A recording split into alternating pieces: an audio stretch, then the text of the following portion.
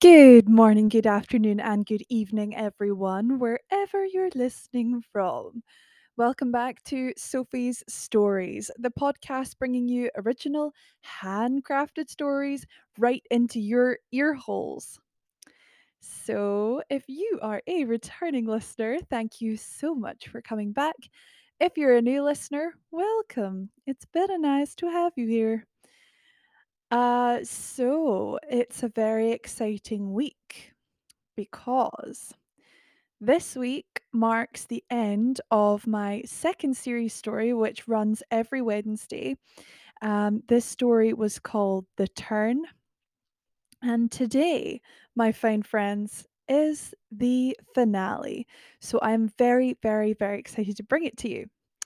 Now, if you are a new listener, then what you can do to catch up with the rest of this story is pop on to Spotify, Apple Music. That was wrong. Apple Podcasts. Dear me, the advertisers will be angry. Just kidding, there's no advertisers. And Deezer, if you want to catch up with the rest of this series. This is the finale, so it might not make too much sense if you listen to it standalone, but if you do, I hope you enjoy it regardless. So, I've been traveling a lot this week, and I will be traveling a lot next week. So, I'm really, really grateful to be bringing you this story and I really hope you enjoy it. So, without further ado, and there is going to be a little bit further ado when I tell you about some trigger warnings and some disclaimers for this story. Um, Certainly, there is a trigger warning for extreme violence, knife violence in particular. Um, and yeah, I think that's it. I mean, not that that's just it, but you know what I'm trying to say. Just wanted to let you know. So if the grim stuff is too grim for you, leave it at the door and maybe have a listen to some of my other stories. Um, and yeah, cool. Well, I hope you really enjoy this story. I'm super, super excited to bring it to you. This is chapter 4, the finale of The Turn.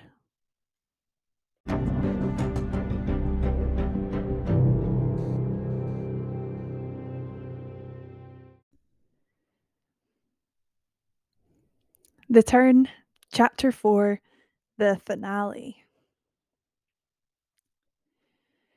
The room grew colder as we all waited in silence, our patience beginning to waver collectively. We were all uncomfortable, for a myriad of reasons. Rebecca began to tap on her forearm impatiently. It was so silent that you could hear her do this. I looked over at her, but her gaze was firmly fixed on Lucas, who wasn't reciprocating. I began to wonder if I lit a match, would the whole room explode? The tension in the room was incredibly thick. I felt like it probably would, as I looked over a box of matches on the fireplace. I didn't love the approach currently being taken to resolve the ongoing issues, which was nothing. I felt there was too much that didn't make sense, and I couldn't believe I was any safer sitting in this particular room. I looked around and could see we were all itching to leave. Maybe just walk or get some relief. I stood up and walked to the edge of the room with my back to the window, not enjoying the notion of having my back turned to anyone here, which I think was a pretty fair assessment. Okay, I don't know about anyone else, but I'm sick of sitting around. Everyone in the room looked back at me blankly. So I was thinking if we all went together to try and find out what happened here, we'd be safe. Even I didn't fully believe that. And we'd have our answer. I promptly curtailed my monologue. The room stood silent.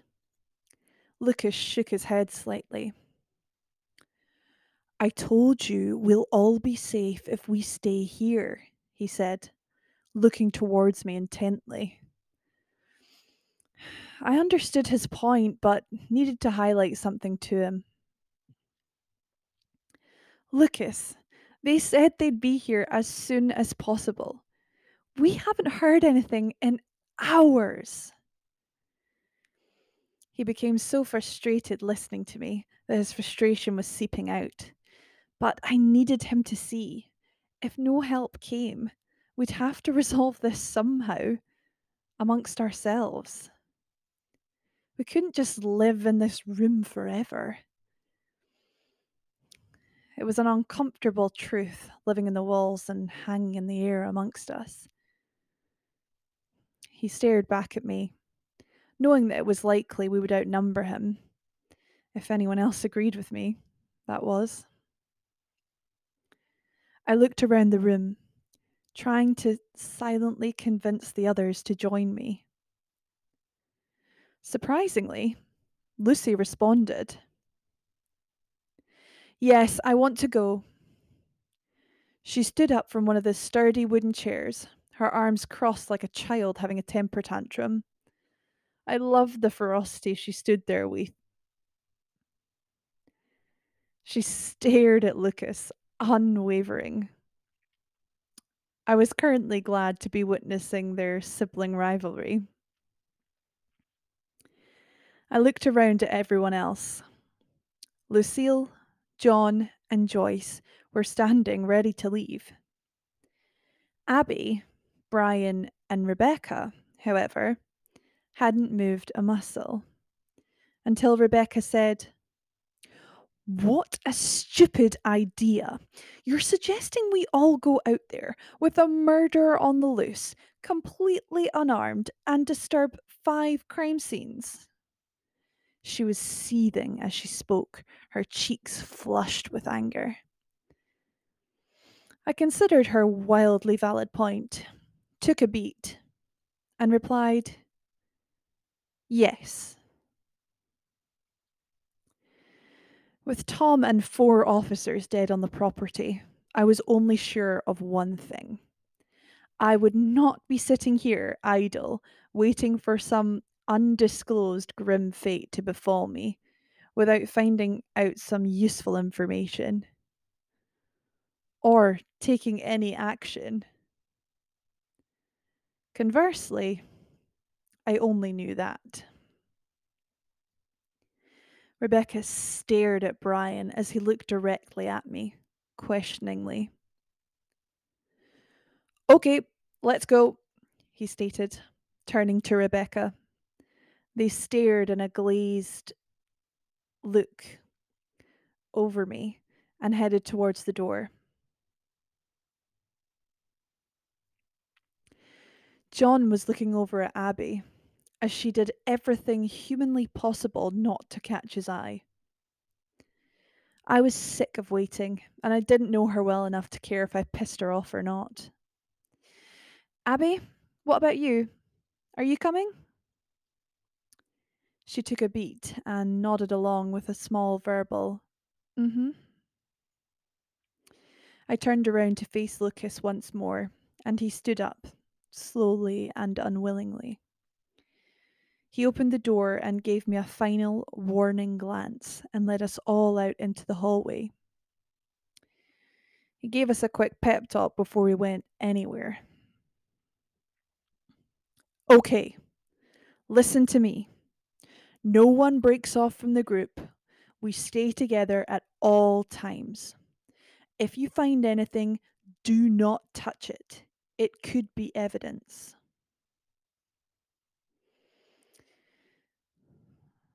We all nodded slowly as the reality of our situation sunk in, and we stood together, small in the towering hallway.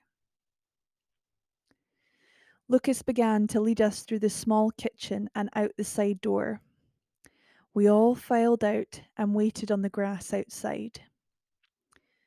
There were floodlights tacked onto the side of the building, illuminating our faces ominously, as if children at a camp telling ghost stories. Lucas locked the door behind us and made off towards one of the single-story cabins, nestled peacefully in the dark. Lucas reached out to the door and looked back at me, bracing himself to re-enter the macabre scene. I followed behind him, and so did everyone else. Lucille stood in the room, but by the door, and Lucy joined her. The rest of us took tentative steps through the small lodging. I tagged along behind Lucas continuously. He was the biggest, physically, out of all of us. But that wasn't the only reason I was keeping so close to him. He was actually the only person here who hadn't lied to me about this situation. Something about that was very comforting. It wasn't just his broad shoulders and tight khakis. I promise. He peered around a small indent in the wall at a positively glacial pace. I placed my hand softly on his back for support and peered around him. On a small camp bed, nestled behind a wide, clear window with the curtain still open, lay an upsetting scene. A middle-aged man, still in his uniform, lay on his back in his bed, eyes closed, with a torn shirt soaked in blood. He looked oddly peaceful, lying there, leading me to think this probably happened while he was asleep. Strange that you would go to sleep with the curtains open, I noted silently.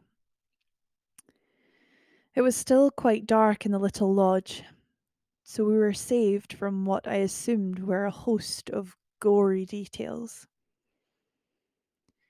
Lucas tiptoed before the deceased, as if he was worried he'd wake him up. He walked around the bed carefully. I checked behind me. As far as I could see, everyone else was still there, seeing as the door was being blocked by Lucy and Lucille with their backs to the rest of us. I looked back at Lucas, and he was trying to mouth something to me. I couldn't see anything through the dark. I shook my head, and quietly he leant down to whisper in my ear. His strong jaw rested on mine, and he smelt like sage. His stubble tickled my cheek as he spoke. "There's no weapon. It's gone." He stumbled over slightly as he lifted his head to step away. Our bodies bumped into one another's. I can't say that was unpleasant. He smelled good. He was well spoken. All in all, a really nice energy to have around.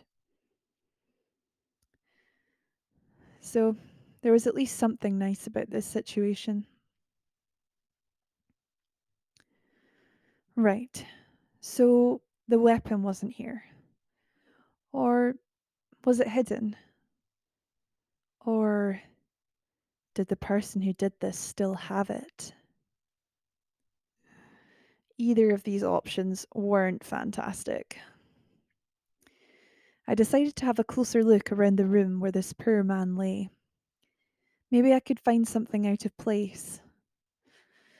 I wasn't a detective by any means, but I was trying to come up with something tangible to use in our investigation. I scanned the floor around the camp bed, and there were piles of what I assumed were his belongings. I wasn't the tidiest person in the world, and I hadn't coexisted in a living space with any other person in years. But this seemed to be just a bit too disheveled. There was a collection of dishes and cutlery mixed in with jumpers and some paperwork. I crouched down to take a closer look. My phone had no signal, but it still had a torch. I flicked it on and tried to read the words on the page without touching anything. As I shined the light on the blank side of the page, I could read a couple of names backwards in black ink. There seemed to be some kind of list. I definitely saw Joyce's name and Rebecca's when I was interrupted by a tap on my shoulder. Hey, Sarah Kay. Should I get you a hat and a pipe and call you Mrs. Holmes? It was John, joking around, not 2 feet from a dead body. Nice. I stood up and sighed, starting to lose patience with my colleague's apathy towards this whole situation. I looked at John in silence. He got the message pretty quickly. Hey, John, I said. Did you come out here last night to get more wine? Or did you bring that bottle with you? I'm just wondering if you saw anything weird. He perked up pretty quickly and replied, Oh no, I didn't come out here last night. I, unlike you, actually came prepared, he asserted. Amidst the small, stuffy room, the atmosphere suddenly became heavy and I felt suffocated. Something was running me out of that room and I did not care to hang around any longer. The sudden change in atmosphere chased me out like a wolf hunting its prey. I'd never felt anything like that before. I barged past Lucy and Lucille as I fought to get out of the front door. As the cold night air hit my lungs, I felt a breath of relief that massaged the horrible feeling inside me.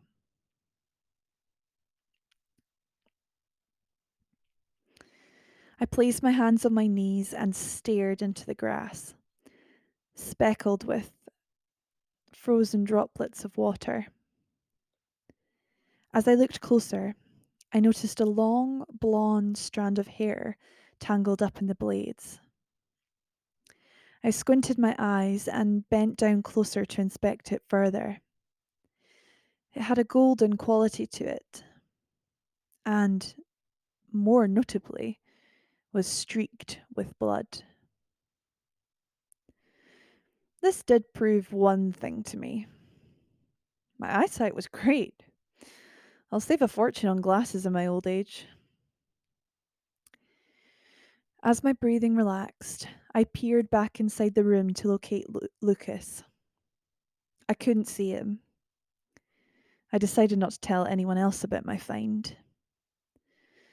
I mean, I wasn't 100% sure I trusted Lucas either, but he was looking to be my best bet right now. Although I've known the others for years, you always seem to have a degree of separation from your work colleagues versus your other friends. I always wondered why, but never came up with an answer. I made a mental note and saved it for later. Only 3 of us were blonde: Abby, Rebecca, and me. Least I could remove myself from that list, assuming I hadn't formed the ability to savagely murder people in my sleep. I'm sure I'd be too lazy for any of this business anyway, even subconsciously. So, it was Abby or Rebecca that had some serious explaining to do. How do you find yourself outside in the freezing cold with blood in your hair on a work retreat? It would have had to have been the worst period in existence. So earth shattering, the recipient had to remove themselves from the house in order to tackle it.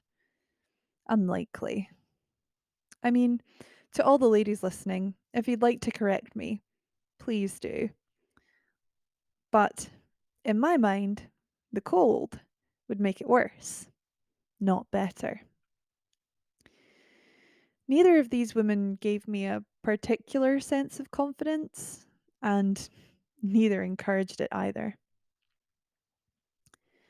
My heart rate had finally returned to normal. I looked around.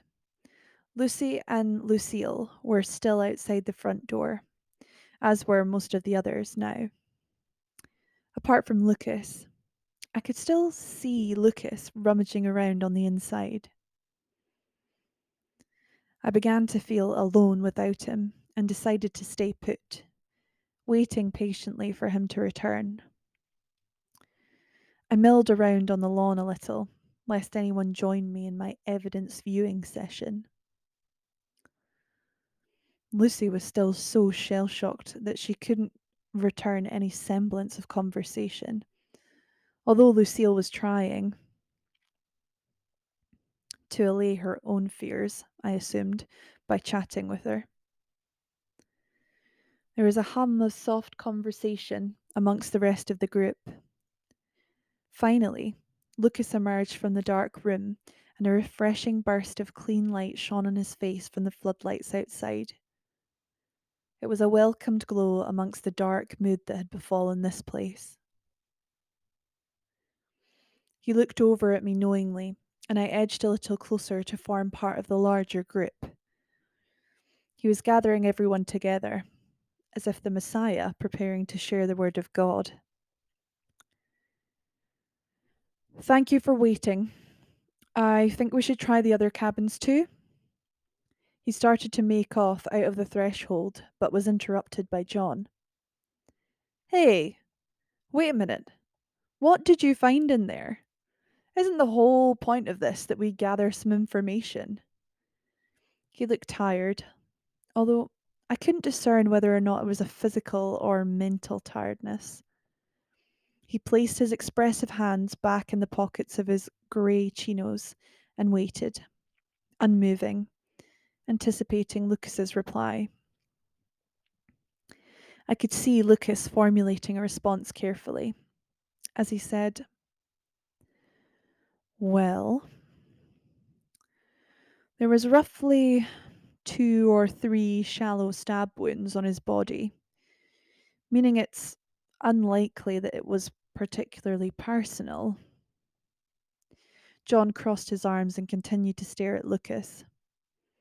"We may as well have all had pitchforks and torches." Lucas continued, "And I didn't find anything else. Apart from the obvious disarray in the room, which means the poor man either put up such a fight and it all got knocked over in the process, or someone was looking for something. Valuables, maybe." He tailed off and John sighed audibly.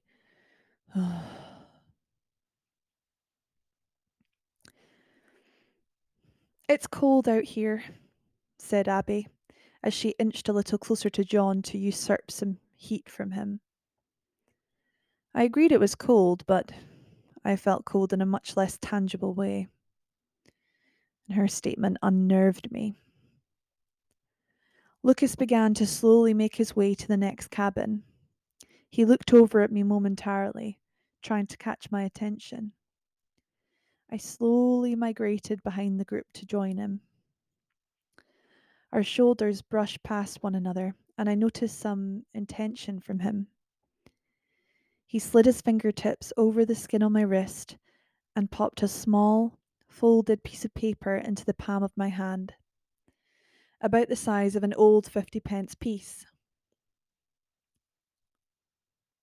He sprinted off a little to the front of the group again and reached the next cabin door. I watched over his shoulder as he hesitated slightly and then reached out to open it. He attempted to push it open, but something was stopping it from the other side. It gave us all a fright, in case the obstruction was living, or, alternatively, and probably worse, dead. I turned on the torch on my phone and shone it on the floor. There was a collection of wooden planks jarring the bottom of it. Lucas bent down to move them out the way, and I checked the room inside as he crouched over. There was a through breeze hitting me over the top of him. He stood up and turned on his own torch as we all followed him in, apart from those of us not enthused by visiting murder scenes. I made a mental note to find a therapist when I returned home, as this didn't seem to be presenting as a problem for me. As we entered the small and particularly cold cabin, which was even more messy than the last, I peered over to the right in the particularly dark room, and I saw the long, shoulder height, single paned window had been shattered from the inside. A few fragments of pointed, rugged glass were still wedged in the window frame. As Lucas shuffled around the room energetically, I was hesitant as to the unknown location of the dead body he'd mentioned to me earlier. He ushered me further in and whispered, "He's outside." A moment of panic fluttered over me, and then I realized what he meant. He meant his body was outside. I nodded silently and checked behind me. John was looking around with his torch. Now all of the other women were standing half in and half outside with Lucy. I decided to go and check she was all right. I announced myself to her and gently tapped her on the shoulder.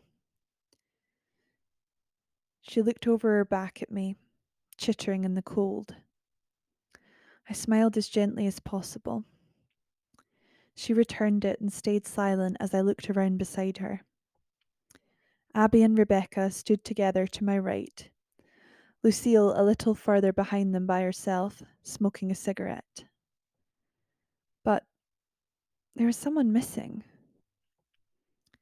Where was Joyce? I peered around both the corners and the sides of the building. She wasn't there. And neither was Brian. Until I took a further more steps around the corner and found him crouched down, crying beside the wall. I looked around the lawn and the sides of the big house, but still no sign of Joyce. My body began to shiver and the adrenaline made me jittery and uncomfortable as I moved. I ran back inside the cabin and shouted Lucas's name.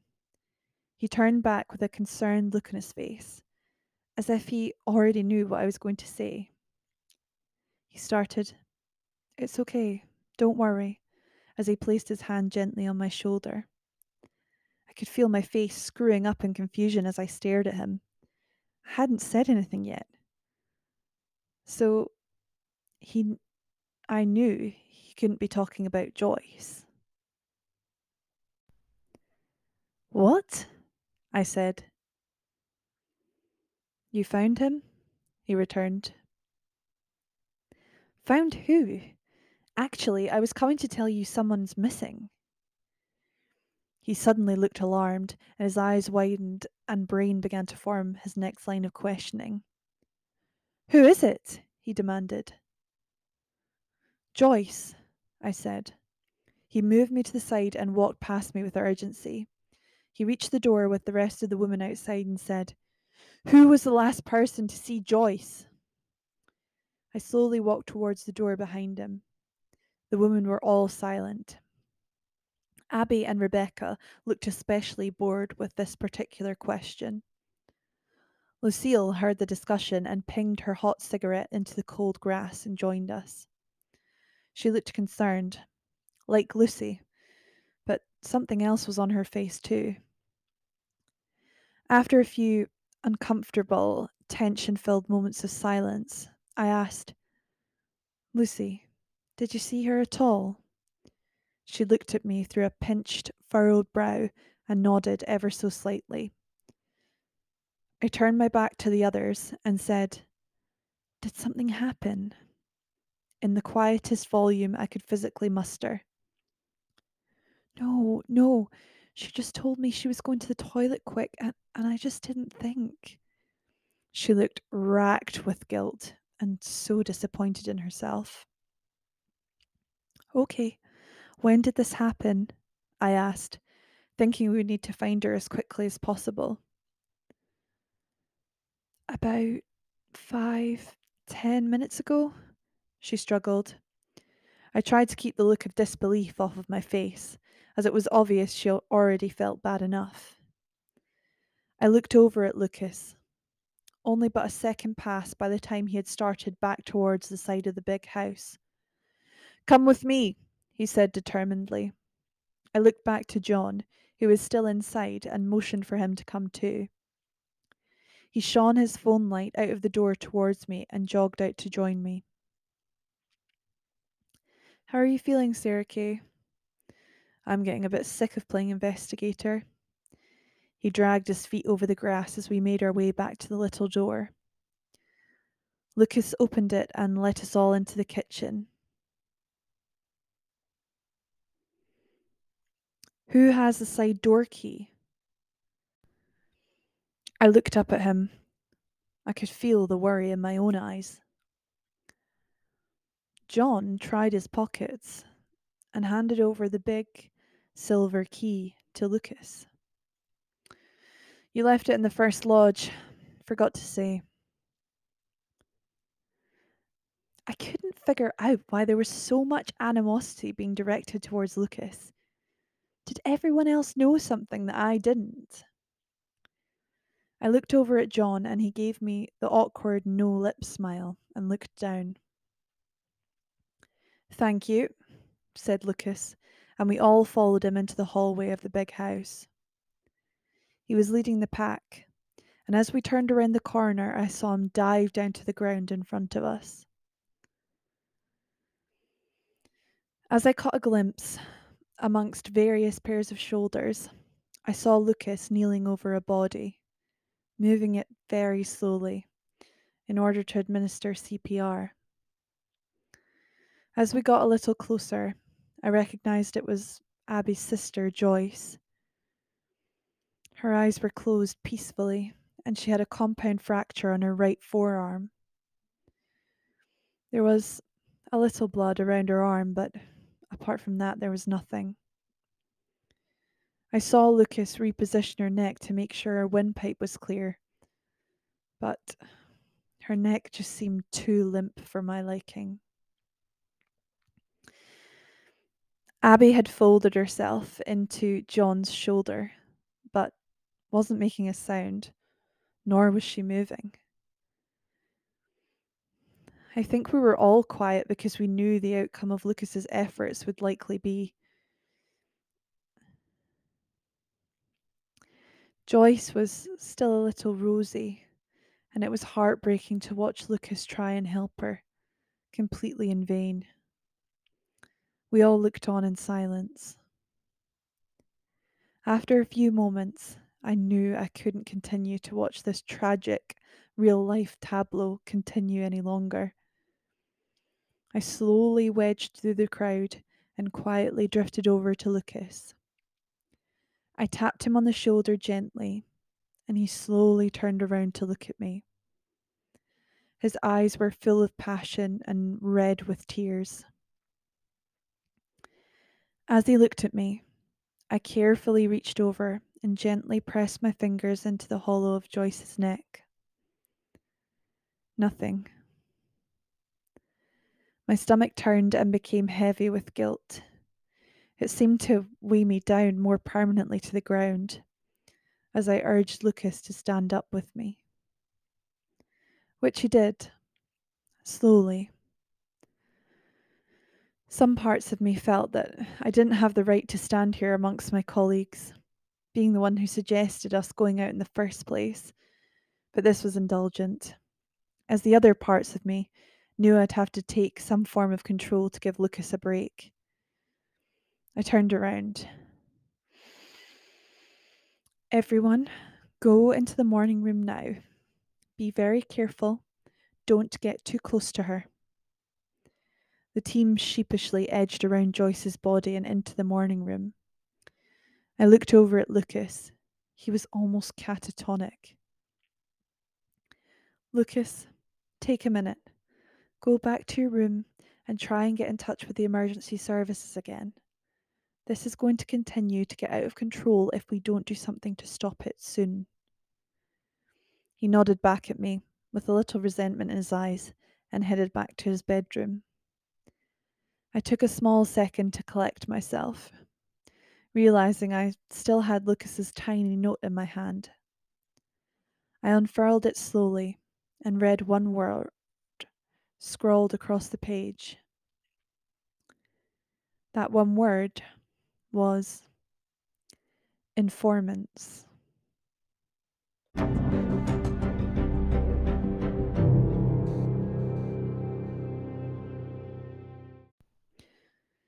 Ironically, I was not heavily informed myself on how the government were cracking down on health violations nowadays, but I had never been a conspiracy theorist by any standard.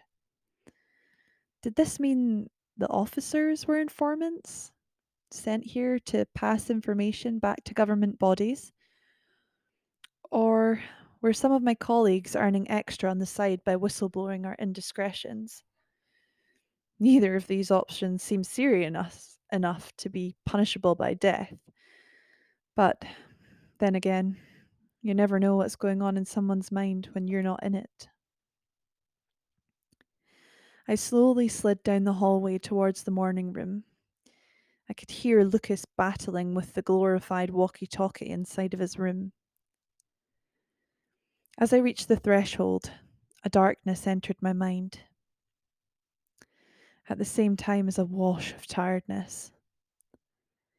My eyelids racked over my eyeballs like raw flesh on sandpaper, and I took a seat, defeated, on a large, overly soft armchair in the corner of the room. As I sunk into it, I fought the overwhelming urge to sink into a deep, deep sleep. When I remembered, I still had the tape recorder in my back pocket. And as soon as that thought entered my mind, there was no erasing it. I felt like I was in pain, stuck waiting for an opportunity to listen to the rest. There was a loud thump that came from the other room, and Lucas materialized, fiddling with his keys, attempting to lock his door. The tension seemed to multiply in the room upon his re-entry, as he flitted around, locking, seemingly, every door and window in sight. He perched on the edge of one of the sofas and cleared his throat. Brian, Rebecca, and Lucille sat on a once green velvet number to my left. Abby sat next to John on a red paisley love seat, and Lucy sat on a small footrest to my right. So, as you might have guessed, in an attempt to keep everyone safe, I will enforce that we all stay here until help comes. Then, when it's light in the morning, we will all make our way towards the nearest village. I don't know what's going on here, but there will be no more of this. Look, I know it was a bad situation, but I did feel comforted and was slightly enjoying Lucas's newfound confidence.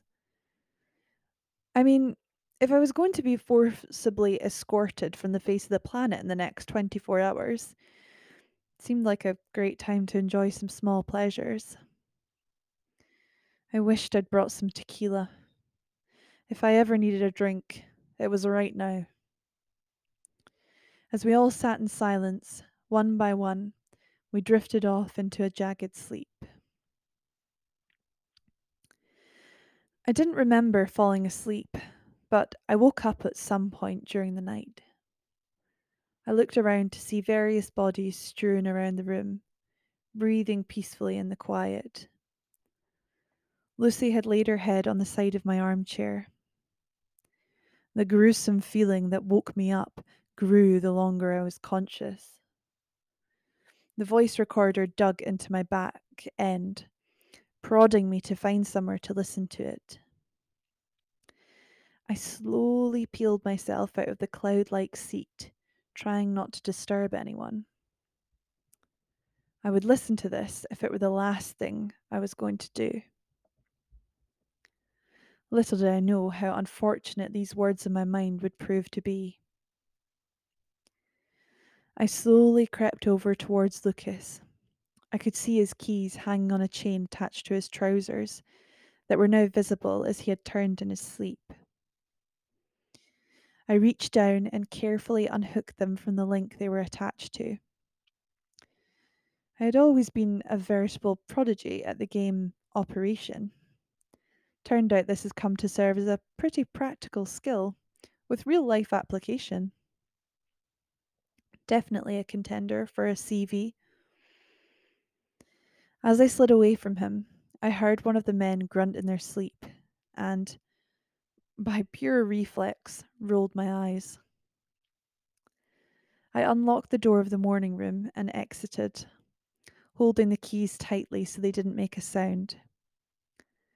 I crept towards the old and, quite frankly, strange front of the building, saying a silent prayer for Joyce and Tom as I passed through the hallway. A realization hit me. Lucas still had the key to the side door. It was separate from the rest of his keys. Shit. Shitty shit. What was I going to do? I looked around and settled my gaze on the front double doors, betting that the obvious really was that obvious. I turned the handle achingly slow and opened the left-hand side carefully. I should note, I kept all the doors behind me open. I would learn later that this was a fantastic example of my terrible decision-making skills. I pattered around the side of the house, floodlights burning my retinas one by one. I reached the farthest cabin door, the messiest one, sans dead body that we had visited earlier. The door was already open, so I slipped inside and turned on my flashlight. The floor was filled with an ankle-deep layer of belongings that I carefully stepped in amongst whilst trying to find anything useful. In my eyeline, and poking out of the corner of a navy blue sweatshirt, were a bunch of white papers, stacked together and folded. Seemed like a good place to start. I walked over and pulled the papers from under the clothes on the floor. I moved my phone to shine the bright light over the words. It was an official document that read, Metropolitan Bureau of Investigation, Public Health Interest, Case 1006. Informant number 688156 JR and informant number 688132 RC. The following informants have reported a case involving serious public health violations against employees of MBAC Company. Registration number 51800739. Involving a personal relationship taking place at the company, which has resulted in an unsanctioned pregnancy. It has also been brought to our attention that team members have been making unsanctioned visitations.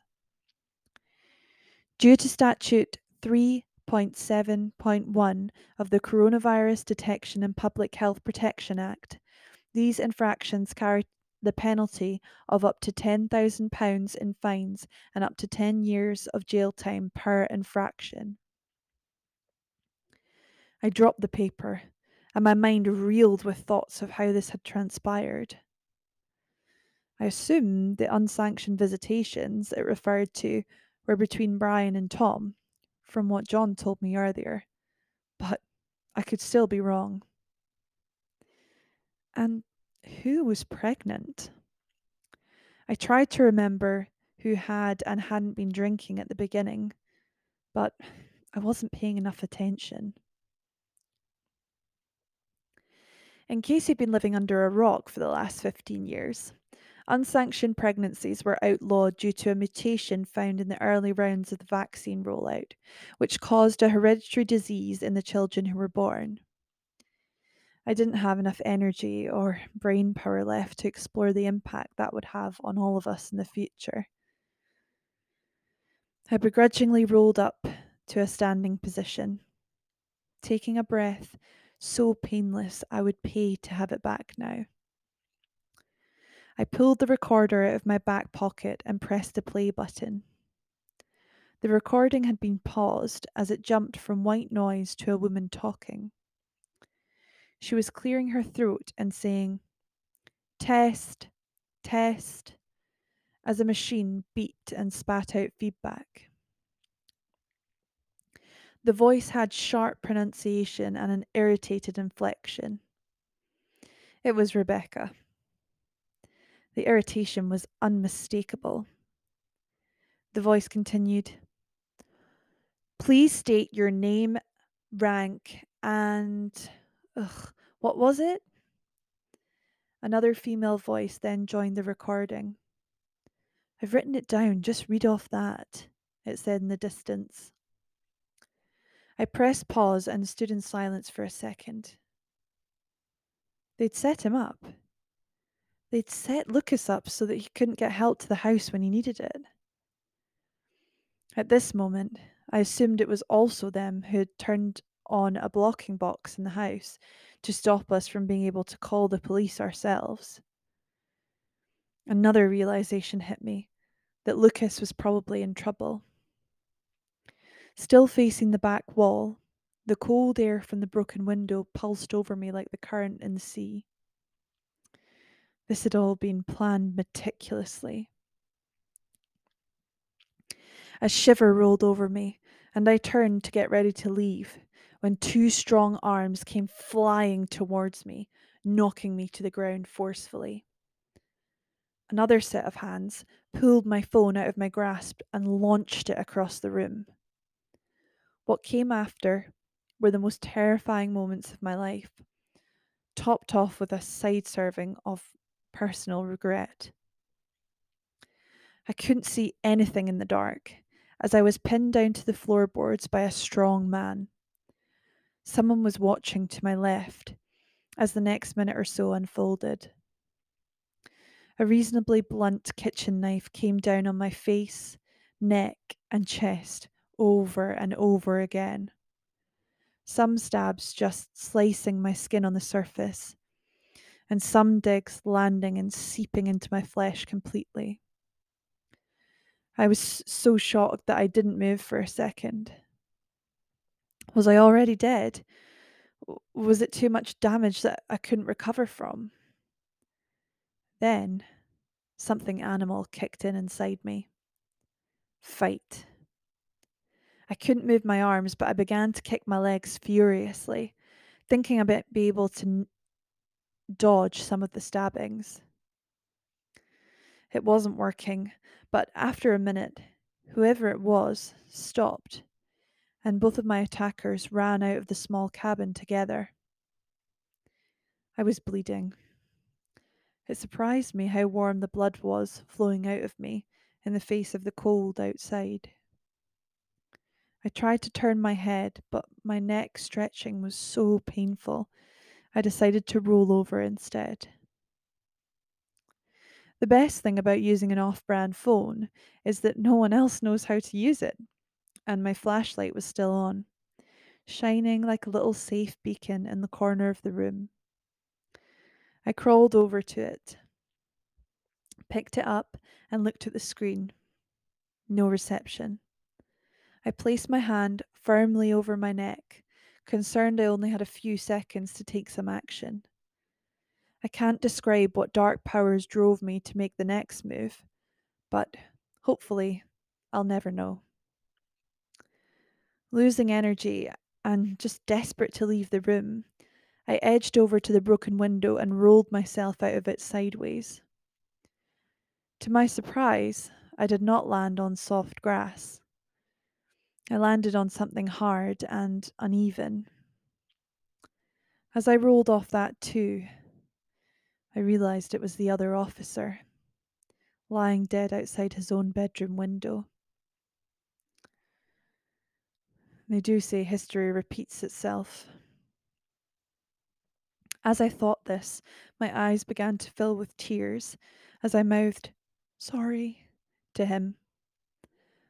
My mind was an indecipherable jumble as I looked back at my phone screen and attempted to dial 999. No signal. I took a few more steps and was brought to my knees as my legs gave way. I looked at my phone screen one last time, dialed 999, and a bar of mobile reception popped up in the top right-hand corner. A voice on the other end said, "Police, fire, or ambulance." I tapped on the phone 3 times, too scared to speak. They asked again, and I tried to respond, but my voice came out mouse-like and characterized by nothing more than rasping and spluttering. As I fell slowly into unconsciousness, my palm still pressed to my neck, I fell asleep and heard the operator as I drifted away saying, "Try and stay awake. We're going to get some help to you." I settled into the soft grass like it was my bed after a long day at work.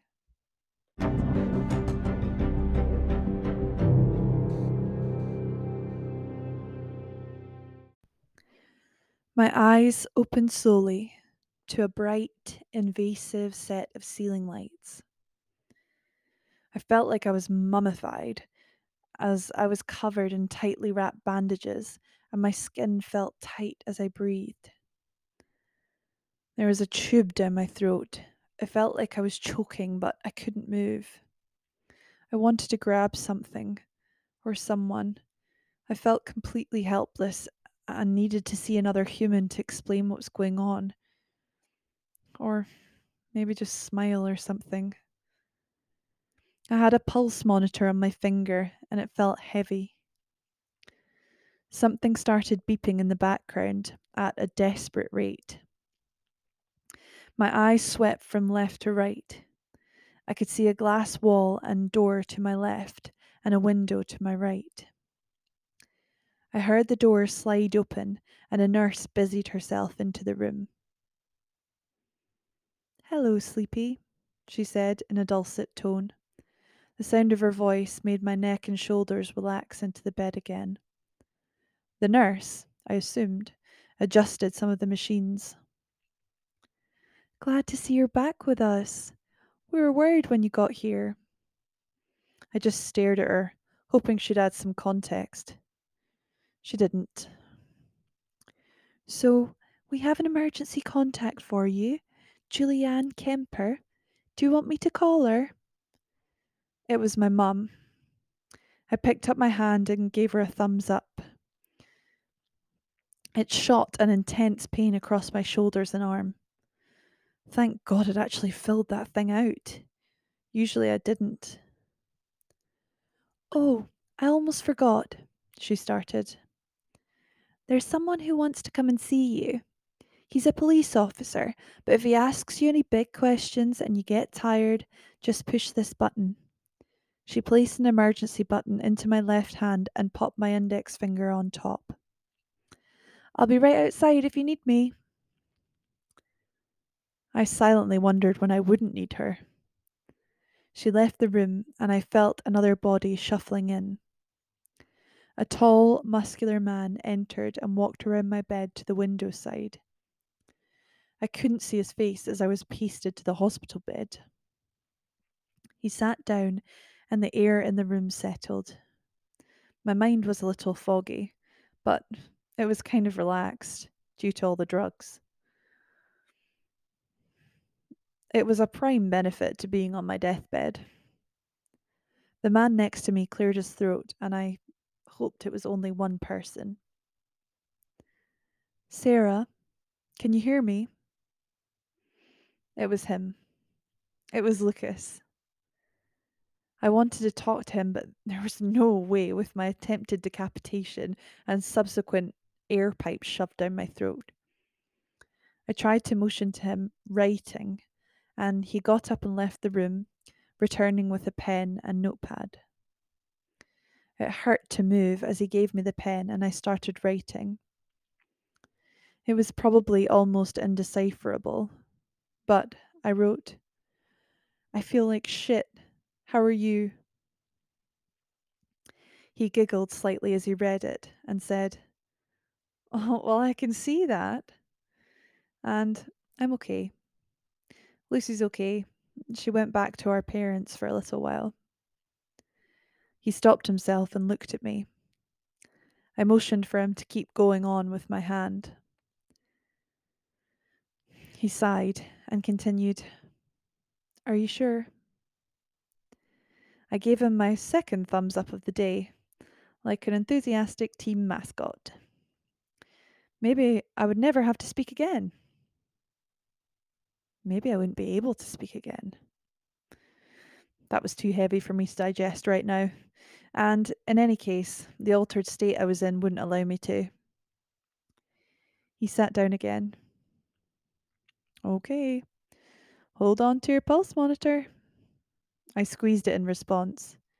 Everything hurt, and every time I moved, the movement sucked a burst of energy out of me. So, I have a feeling no matter how I say this, it'll sound like a really shitty version of a sitcom. So, bear with me. So, when I got to the house, John spoke to me. He asked me to keep a particular eye on Abby, that she was vulnerable, but he couldn't tell me why. So I agreed. I mean, I assumed the reason was because she was pregnant, and turns out I was right. I've seen it before, but who am I to judge? So I just carried on. Turns out Abby had had a pregnancy test conducted through the work's health insurance policy as part of some, I don't know, routine blood work. Tom and Lucy must have seen this or found out somehow and mentioned it to Abby, just trying to help. Abby threatened both of them to keep quiet. This was a lot of information to digest. My brain was reeling. Abby's sister was a government informant. I guess she found out about Abby and they decided to get rid of her in case she reported them. I tapped him to stop and wrote, They? Question mark. Ah, yes, sorry, missed that bit. So it was John's baby. I was shocked. My eyes widened as I stared into the odious lighting. So, turns out, John had made a move on Abby. A long time ago, by the sounds of things. And I really underestimated his flirting skills, amongst some other things. I took a second in the silence before writing, Tom? Question mark. He read it and said, Okay, so this one's a little more complicated. Brian, Rebecca's husband, was having an affair with Tom. They had a summer house together and they visited to, well, you know, I gave him a little thumbs up. So obviously they could have been charged for unsanctioned travelling and cohabiting. Rebecca had found out about this and I guess they've got kids. She didn't want them to be put in prison. And so I assume she thought she couldn't do it alone. Rebecca knew about Abby and suggested they work together to keep their secret safe. John got caught up in it all when he found out Rebecca and Abby had planned everything. Oh my god. You actually couldn't write this stuff. So it had been Abby and Rebecca all along. Then who the hell put the voice recorder in my bag? And why me? I drew a little box on the paper with a play button in the middle. Or at least, I hope that's what I drew. He stood up and took the paper from me, nodding. Okay, first of all, when we're finished here, we're taking art classes. Are you talking about the voice recorder? I gave a relieved thumbs up. It was me. I put it in your bag. I thought you might have been friends with her. I knew you all worked together, and with John. I thought you might have been there for some reason. Well, obviously everyone else was there for a reason. I just wanted a drink and spend a couple of evenings hugging the toilet in my ensuite. So, why did Lucas come to see me now? Surely this was just his job. I wrote on the page, "Why you here?" I was giving up on grammar, not unlike any other day in my waking life. He got up and walked out of the room. Well, I guess that answered my question. My singleness seeped out of me even now, along with a significant volume of impatient blood. At least he'd had the manners to come and tell me what happened in what had become a sad series of developments that took place in the cabin. The door opened again and he returned with the nurse. She began to tilt the bed up slightly, so at least I could see them a little better when they spoke to me. The nurse left again, saying, "Only for a few minutes or so," and shut the door behind her. Lucas pulled the chair beside the bed closer to me and looked straight at me. The exciting change in position had me feeling like I was back in Ibiza 2020. Although our bathing suits were missing and we were wearing far too many clothes. A highly disappointing oversight on both our parts.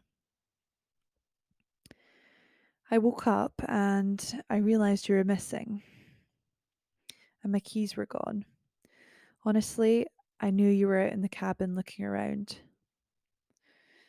I was very worried about you. So I ran outside.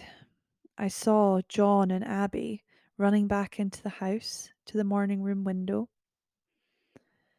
I heard a thump and the dial tone of your phone. Found you passed out at the back of the cabin. I didn't know how long you'd been there, but your call went through. And a couple of seconds later, I could hear the ambulances coming down the driveway. The police came too, so I couldn't come with you. I needed to help them sort out the others. And I'm sorry. I'm really sorry I left you alone. Once the investigation properly started at the cabin, I just came back here. You've been asleep for 2 days. Your mum had to find some childcare and organise a few things like that before she came down. But she'll be here soon, I spoke to her. I felt like crying as he told me what happened after I passed out. And secondly, that it was John that had done this to me. I felt so horribly betrayed. I could only think of his face, smiling at me, initiating moribund conversation, and all the while knowing that he had the ability to hurt me in this way. I did start to cry soon after this. Do you know how hard it is to cry with tubes down your throat? Neither did I, until now. Lucas shuffled over to me and wiped the tears off my cheeks. He looked concerned as he bent over me. I looked up at him. This stranger had become the only person who knew how I felt. I was comforted as he smiled gently and moved some stray hairs out my face. Promise me no more investigating, Sarah Kemper, he said. I picked up the pen again and started writing. He turned slightly to pick it up off the bed and read my note, which wrote, "In your dreams."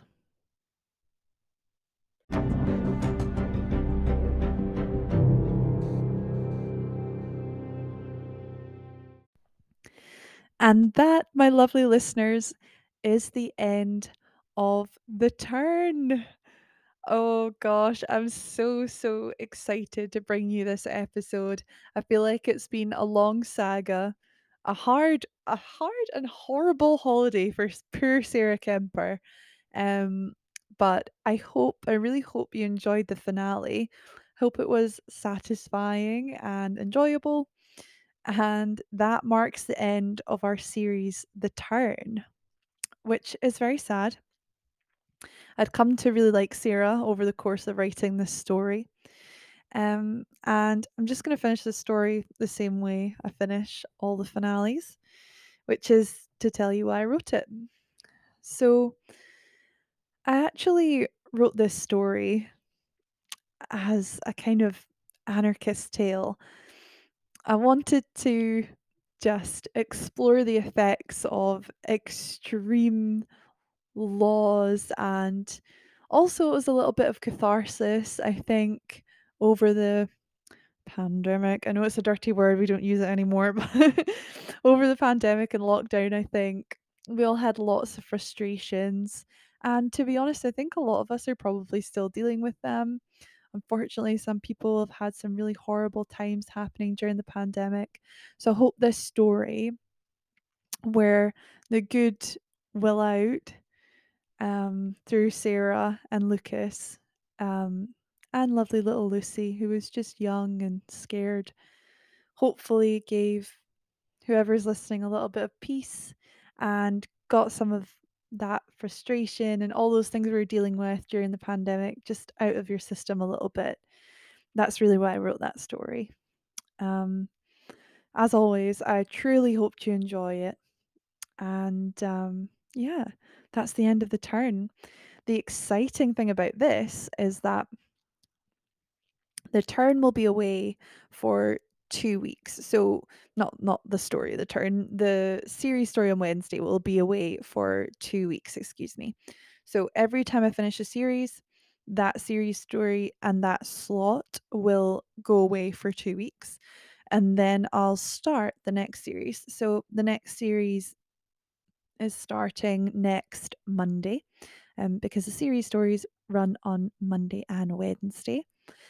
And the Wednesday episode won't be back until 2 weeks' time. So just so you know how it's going to work.